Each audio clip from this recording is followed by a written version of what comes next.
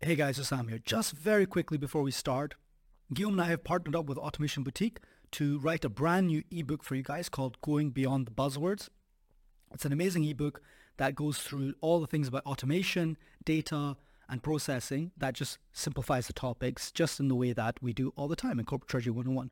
To pick up your copy, just go into the show notes and click on the link, or go to the website and find the partners page where we have a link to the ebook there as well with Automation Boutique. And then here's the episode. Welcome to the Corporate Treasury 101 podcast. This is the first part of our full interview with Royston da Costa, where we discuss digitization in Treasury, past, present, and future. In the episode of today, expect to learn the current landscape of Treasury and where digital transformation fits in, what are the primary drivers pushing Treasury departments to adopt digital tools and solutions today, what have been the most significant benefits of embracing the digitization of Treasury operations, what challenges has Ferguson faced in its journey towards Treasury digitization, and how were they addressed. And of course, much more. Royston has been absolutely lovely and definitely knows a lot about technology and cybersecurity. As a member of the Treasury Dragons, that was to be expected. We hope you will enjoy the episode. If that is the case, and when you're thinking about how you found our podcast, chances are that it was through word of mouth, social media, or a recommendation from your favorite podcast platform. And this is our only request to you. The best way you can support the podcast is to head to YouTube and subscribe to our YouTube channel, Corporate Treasury 101. That will mean the world to us and help more people learn about Treasury. And with all that being said, please welcome Royston da Costa.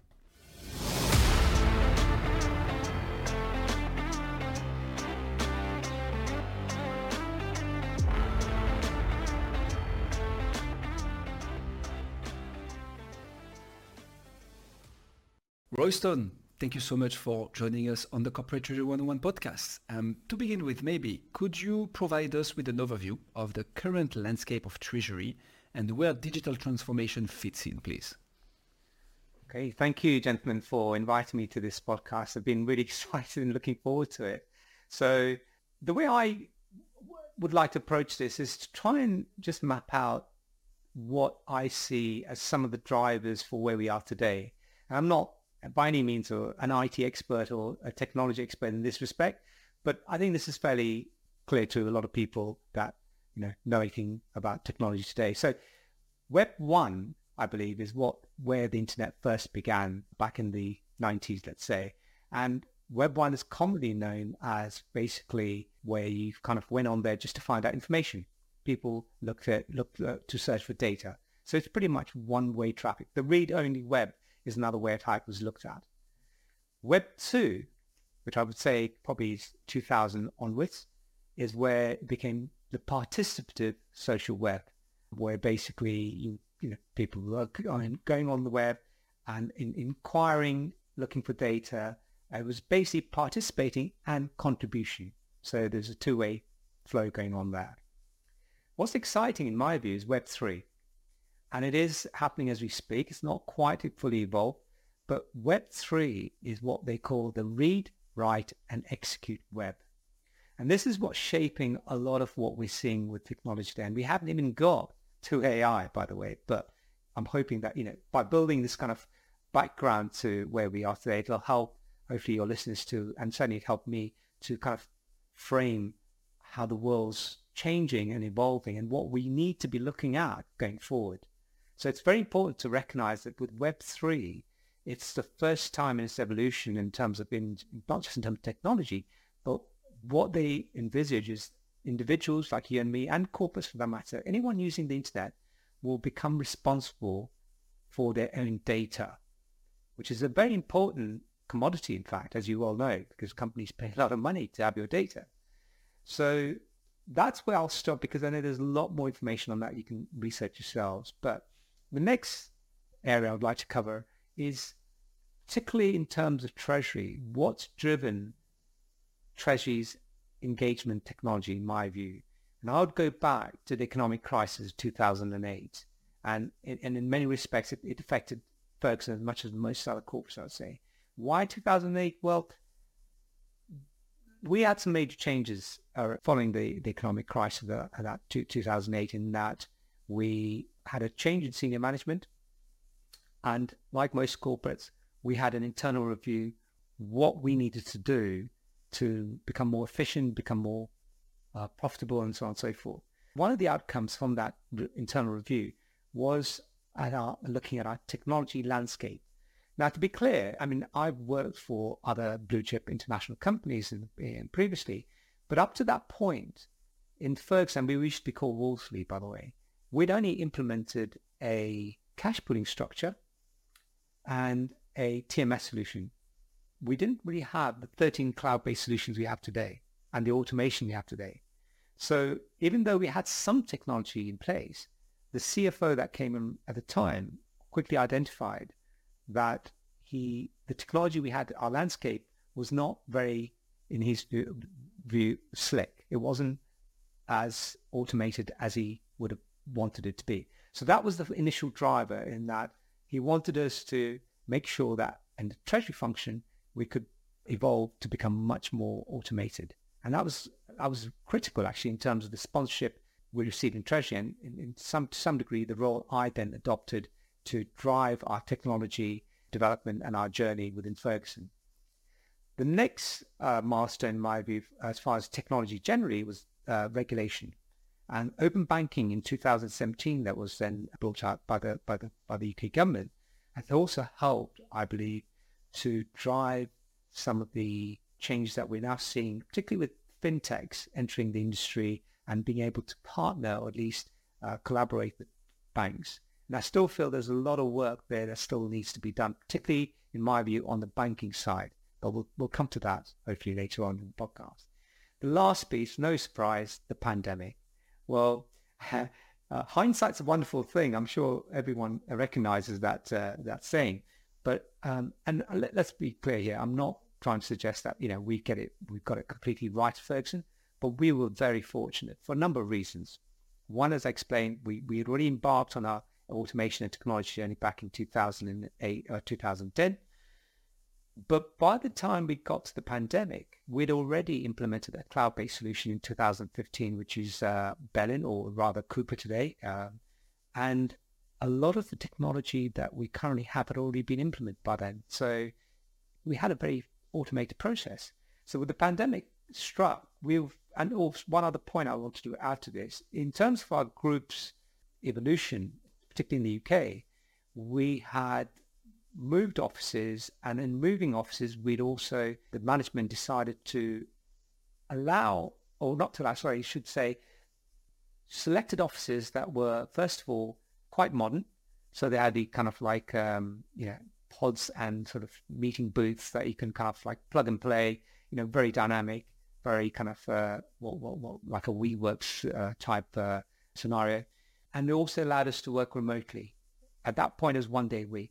So you could already see, and this is back in 2017, well, not that we knew there was a pandemic and it happened, but we were kind of prepared for that sort of eventuality. So from day one, we had very little disruption from a treasury perspective to the operational work that we're doing. Our challenge, frankly, and I know we'll talk about this later, was frankly the banks. The banks were not set up to work remotely, and thankfully, they very quickly agreed to take digitized documents. So that was just a small example of how the banks adapted then. But then we can look at today. And the way I see today in terms of treasury functions, generally speaking, and this is very broadly based, there are a significant number of corporates that still use Excel spreadsheets in lieu of a TMS solution or any type of technology. I'm not going to say that spreadsheets are bad. They're not, because I use spreadsheets. Everyone, I feel, uses it as a tool. Where I draw the line, though, personally, is that in this current day and age, I feel that the technology that's available, whether it's a TMS solution or some other, perhaps maybe lighter form of technology that enables you to digitize your transactions and to enable you to be more future-proof, as I call it, and also not to mention being secure from a cybersecurity perspective. I think this doesn't excuse the fact or the option of using spreadsheets for that, in my view. And they're relatively more cost effective, in my view. And then you've got a fair percentage of corporates that use cloud-based solutions like Ferguson, which I think is increasing as each day goes by. But there is a third group which maybe use, like Ferguson, both Excel and spreadsheet cloud-based solution, but it's the advanced AI, machine learning technologies that we haven't quite mastered at Ferguson, but we are very interested in. But I know corporate treasurers that are not only using this technology, but have actually, studied it in great detail and great length. I'm not going to talk about the programming aspect, like some treasurers are interested in Python and so on and so forth. Because frankly, at the end of the day, for the vast majority of people and treasurers, I would imagine you want to be able to use the product where you can add value. And not everyone's going to be necessarily inclined to go into the programming language that say Python or some of these other software solutions can offer. But the thing that has been a game changer, and this is why I believe life and treasury suddenly taken a new dimension for me. A year ago, AI was touted as a big buzzword, as was APIs and a lot of other terms that we use. But where the landscape's changed for me is with not only ChatGPT, but Microsoft's Copilot. There are a number of other technologies and companies out there that basically democratized AI for the public.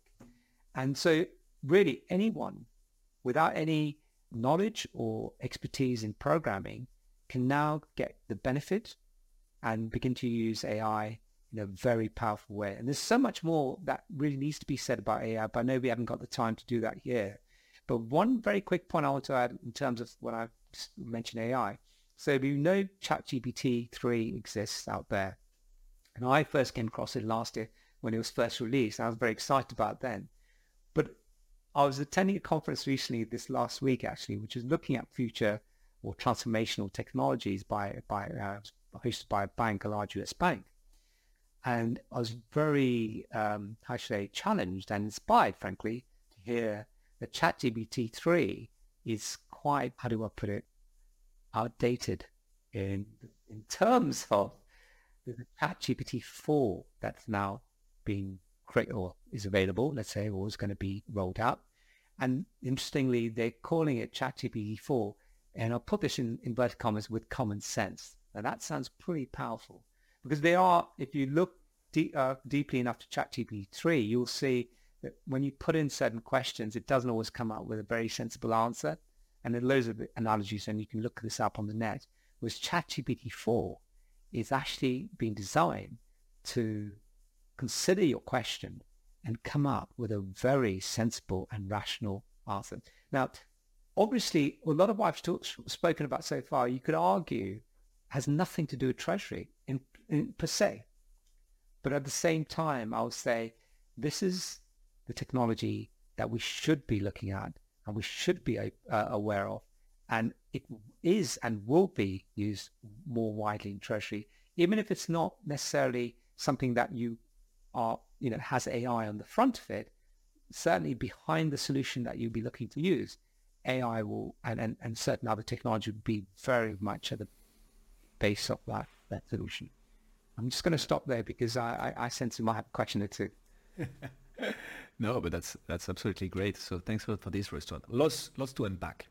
First of all, I really enjoyed the analogy with Web 1, Web 2, and Web 3 in the way we, and obviously treasurers as well, first consume data only and consume information only, then switch to a bit more of an exchange, not completely equal exchange yet, but it's like consuming and giving a bit of input, and then being part of the execution, giving that feedback. And when we liaise with technology, it's also being able to have the implementation in-house, to set things up, to be in relationship with a different system and implementation and technology vendors.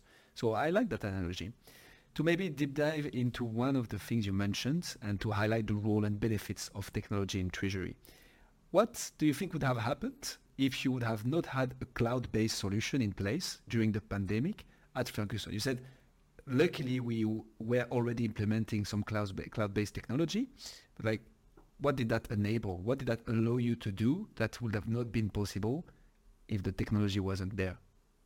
I think like any corporate treasury function, you've got to look at what your processes that you run on a day-to-day basis. Frankly, before the pandemic, I think most corporate treasury functions for large companies would have some sort of business continuity plan or disaster recovery plan. So this was very much part of our DNA. And if we go back 10, 15 years, they said, quite comically in a way, thinking about it, what you can do today, you'd have a hot site. So the general scenario is if let's God forbid, a building burns down or was about to burn, you'd go to the hot site and you'd work there. Clearly with Wi-Fi, that's not a requirement anymore. And in fact, we always thought about this before, again, the pandemic. Would say, okay, well, buildings are inaccessible. We just go to the local, whatever coffee shop there is that has Wi-Fi and we work from there. But actually, we can work from home now. So the point being is, one is about connectivity, right? Because you want to be able to connect. And we have to make the assumption, even if you haven't got cloud-based solution, that you still need to connect to your banks and get, to obtain reports and sort of make payments. So there's an assumption here in terms of the timing around this, because how far do you go back in terms of saying, well, without this technology, the cloud-based solutions, what would you do?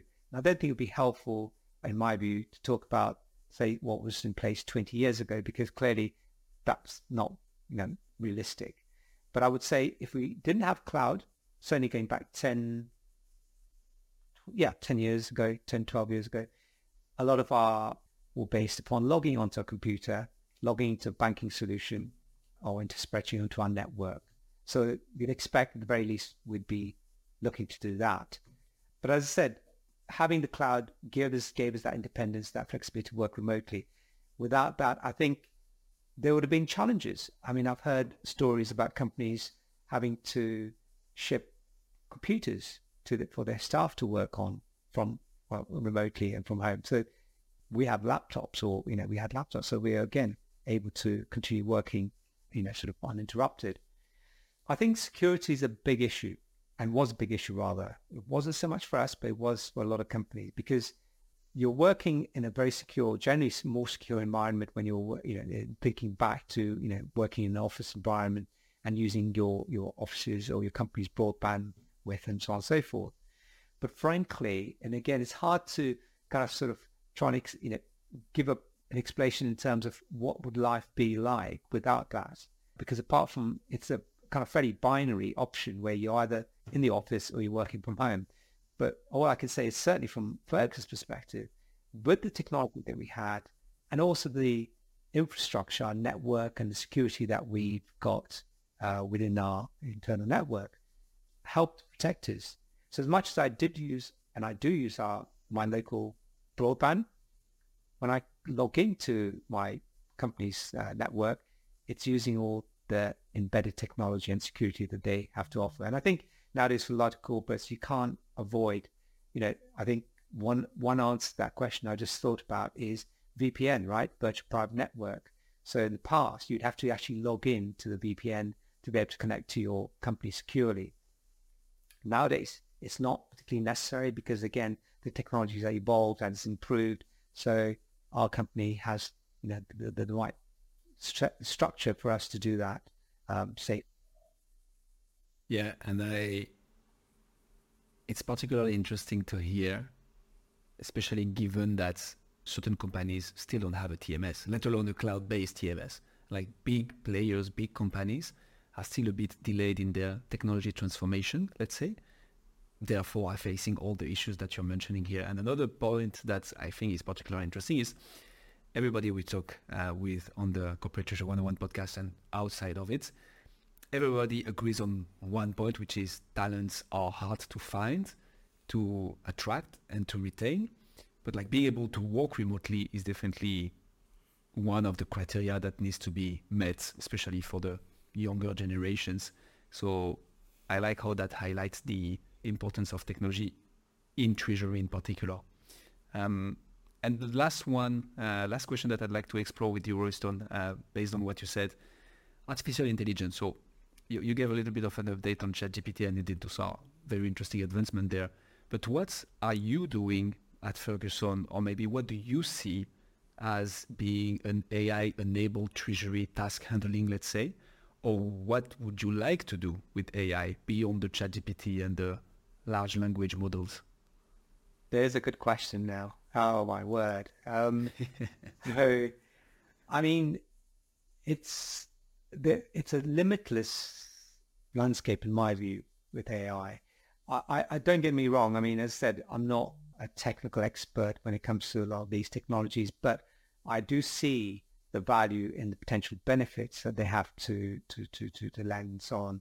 So I would look to the fintechs and the banks to some degree, certainly our internal IT department, to guide me when we're looking at potential solutions. But to answer your question, very simply, cash flow forecasting. This is one of the top pain points that most treasurers always put in terms of their top three categories for what we have that keeps them awake at night, whatever you like to call it. And I've looked at solutions in my 35 years in treasury, and there are some really, really good cash flow forecast solutions out there today.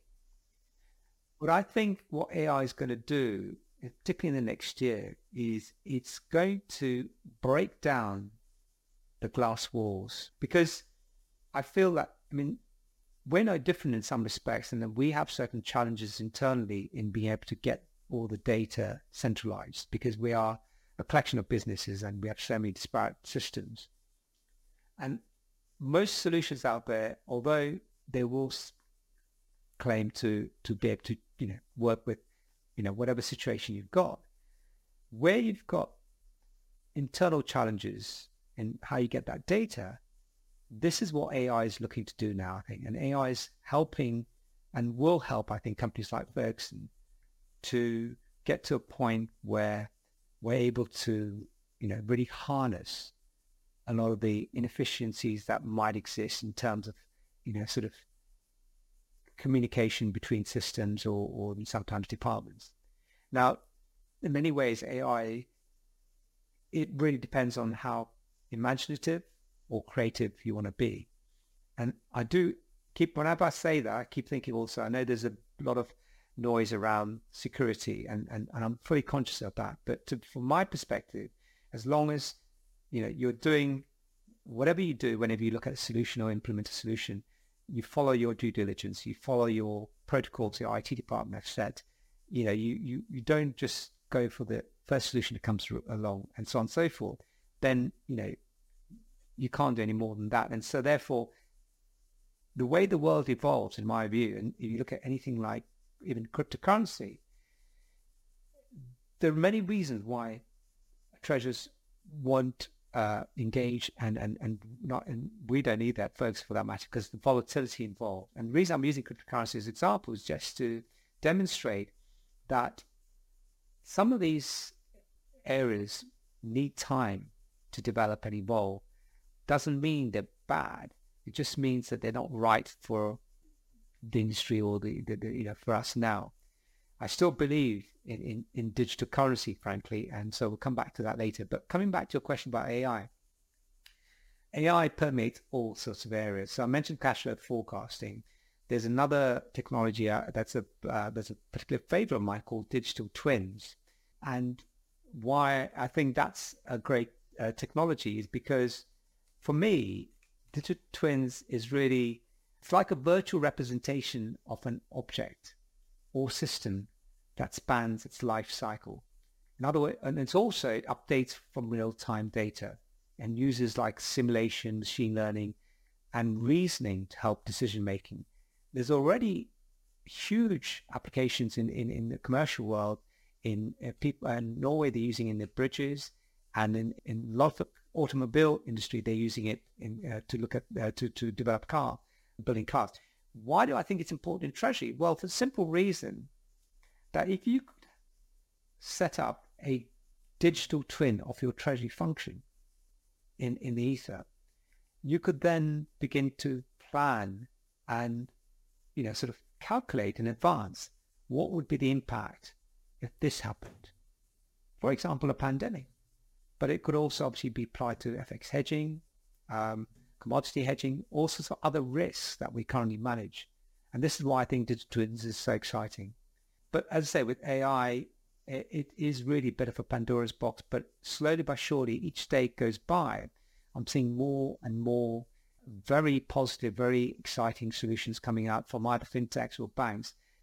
And also closer to home, I mentioned Microsoft Copilot. Well, one of the things that I've found, and this is with a colleague of mine at work, you can actually use Copilot to automate any process you want. It might be a bit crude in the sense that I'm sure solution or fintech could do a much better job.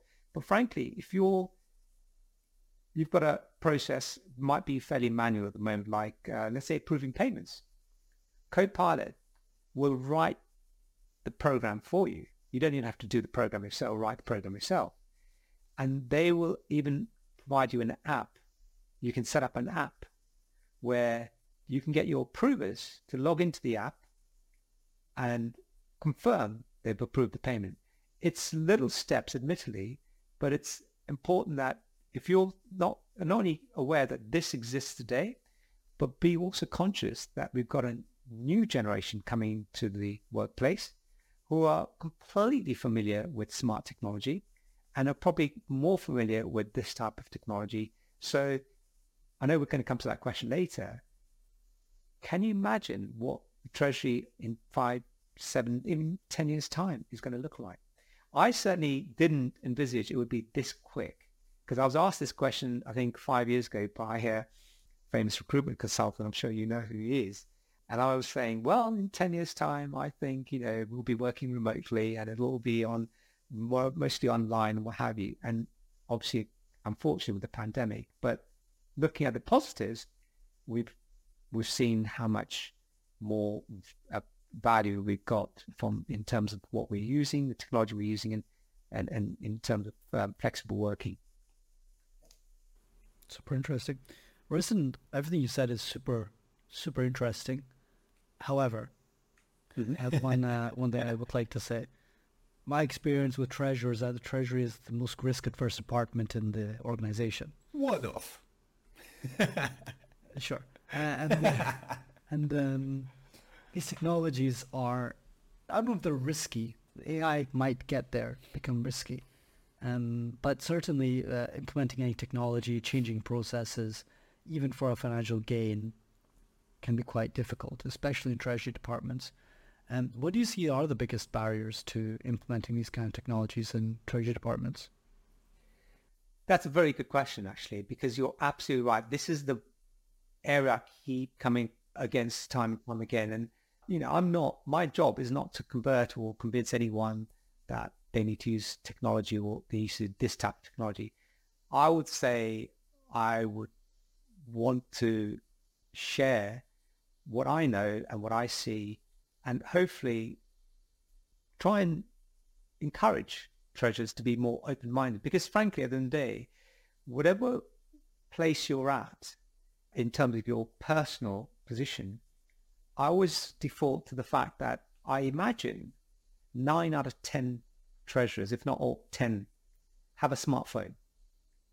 And if you've got a smartphone, I find it very hard to understand or believe that you don't engage with some sort of technology. In fact, I would imagine there's some treasurers that probably have a lot more technology in their phone than they may admit to using in the workplace. And this is not, again, unusual because historically, like you said, we are very conservative. We are gatekeepers and risk managers for our company in terms of, the financial assets. And so it's a good reason for us to be cautious and conservative. But I don't think that mantra or that mentality can work anymore for the simple reason that you only have to look at the last even 5 or 10 years and observe those companies that refuse to pay attention to, let's say, the writing on the wall. In terms of technology, in terms of how they've not survived or been succeeded. And then on the other hand, you look at the largest fintechs, or not fintechs, largest companies in the world, whether it's an Amazon, Google, Microsoft. Not surprisingly, these are technology companies. So, I'm kind of doing a broad brush approach to this, but you're absolutely right. I did do an article. It was mainly designed at the US market because it's going back 4 or 5 years where the question you've just posed was exactly up, which is why would the treasurers need to change? And there's this, I hate the expression, but it is quite appropriate. So if it ain't broke, why fix it? And don't get me wrong, I'm also very much against finding a solution for a problem that doesn't exist or fixing something for the sake of fixing it. But again, when I look at those expressions or those statements, I say to myself, where am I today? I'm in 2023. I am surrounded by technology, not me personally, in society. Wherever you go, if you travel, you're engaging with technology. You've got your biometric passport, generally speaking. Now, tell me one person that would say, actually, I'd quite like to go back to to a world where there's no smartphone, there's no, internet. I know, I get it. There are times when we all want to do that. But, from a business perspective, we need these technologies. We need to engage them. But I also understand this is not something that you can get involved in very easily. I was fortunate in terms of my journey, in terms of where I was almost led into this, but I also wanted it. So I did have a passion, a desire for it. So it does help. But the question that comes up a lot, and it's very similar to the one you just asked, is, well, how do I go about getting myself, if you are open to technology and you want to get into understanding what's happening? Well, I say quite often, you don't have to, jump into the deep end, and as a treasurer, you wouldn't. But you can go light touch. You can look at your banking partners, and I'll explain what I mean by that in a minute. Look at your vendors. But then if you're not maybe blessed with a huge amount of choice there, go online and look up some of the technology. There's a host of material in terms of the treasurer, the ACT journal, Treasury Today, TMI. There's lots of treasury and conferences, frankly, and not to mention your podcasts. So thank you. We're waiting for it. We're like, is he going to say it? Is he going to say it? Of course, your podcast. I mean, frankly, these are the sort of resources that are so widely available. And frankly, again, this is the other point in terms of technology. You don't even have to be physically listening to this at the time it's released. You can listen to at any time you want. So there's no real excuse, in my view, for treasurers and people generally going out there, or not even going out there, just making themselves aware and kind of equipping themselves with the information. But I do understand it is a bit of a minefield. So coming back to what I said about the banks are a great resource, absolutely great resource, for the simple reason they have the financial, most banks, the large banks, resource to do this. But quite often they are so keen and willing to engage with you as a customer. Like I did, I went to this conference where they kind of put on a showcase for transforming technologies. I mean, it's amazing, the stuff. And the people that were presenting there were people that went to Bletchley Park. So they're seriously intelligent, seriously, sort of industry leaders. But this is one of our relationship banks that put on this conference. And so equally, I would encourage treasurers. I know you have to make time, but these aren't conferences you have to attend every week. Once a year. But it's definitely worth the investment because, it's even, you mentioned AI, there's APIs, there's in cyber fraud, we could talk about that in a minute, but, it's all of these areas that are kind of probably areas that we don't, as treasurers, gravitate to naturally, but I think in this day and age, you can't afford to ignore them.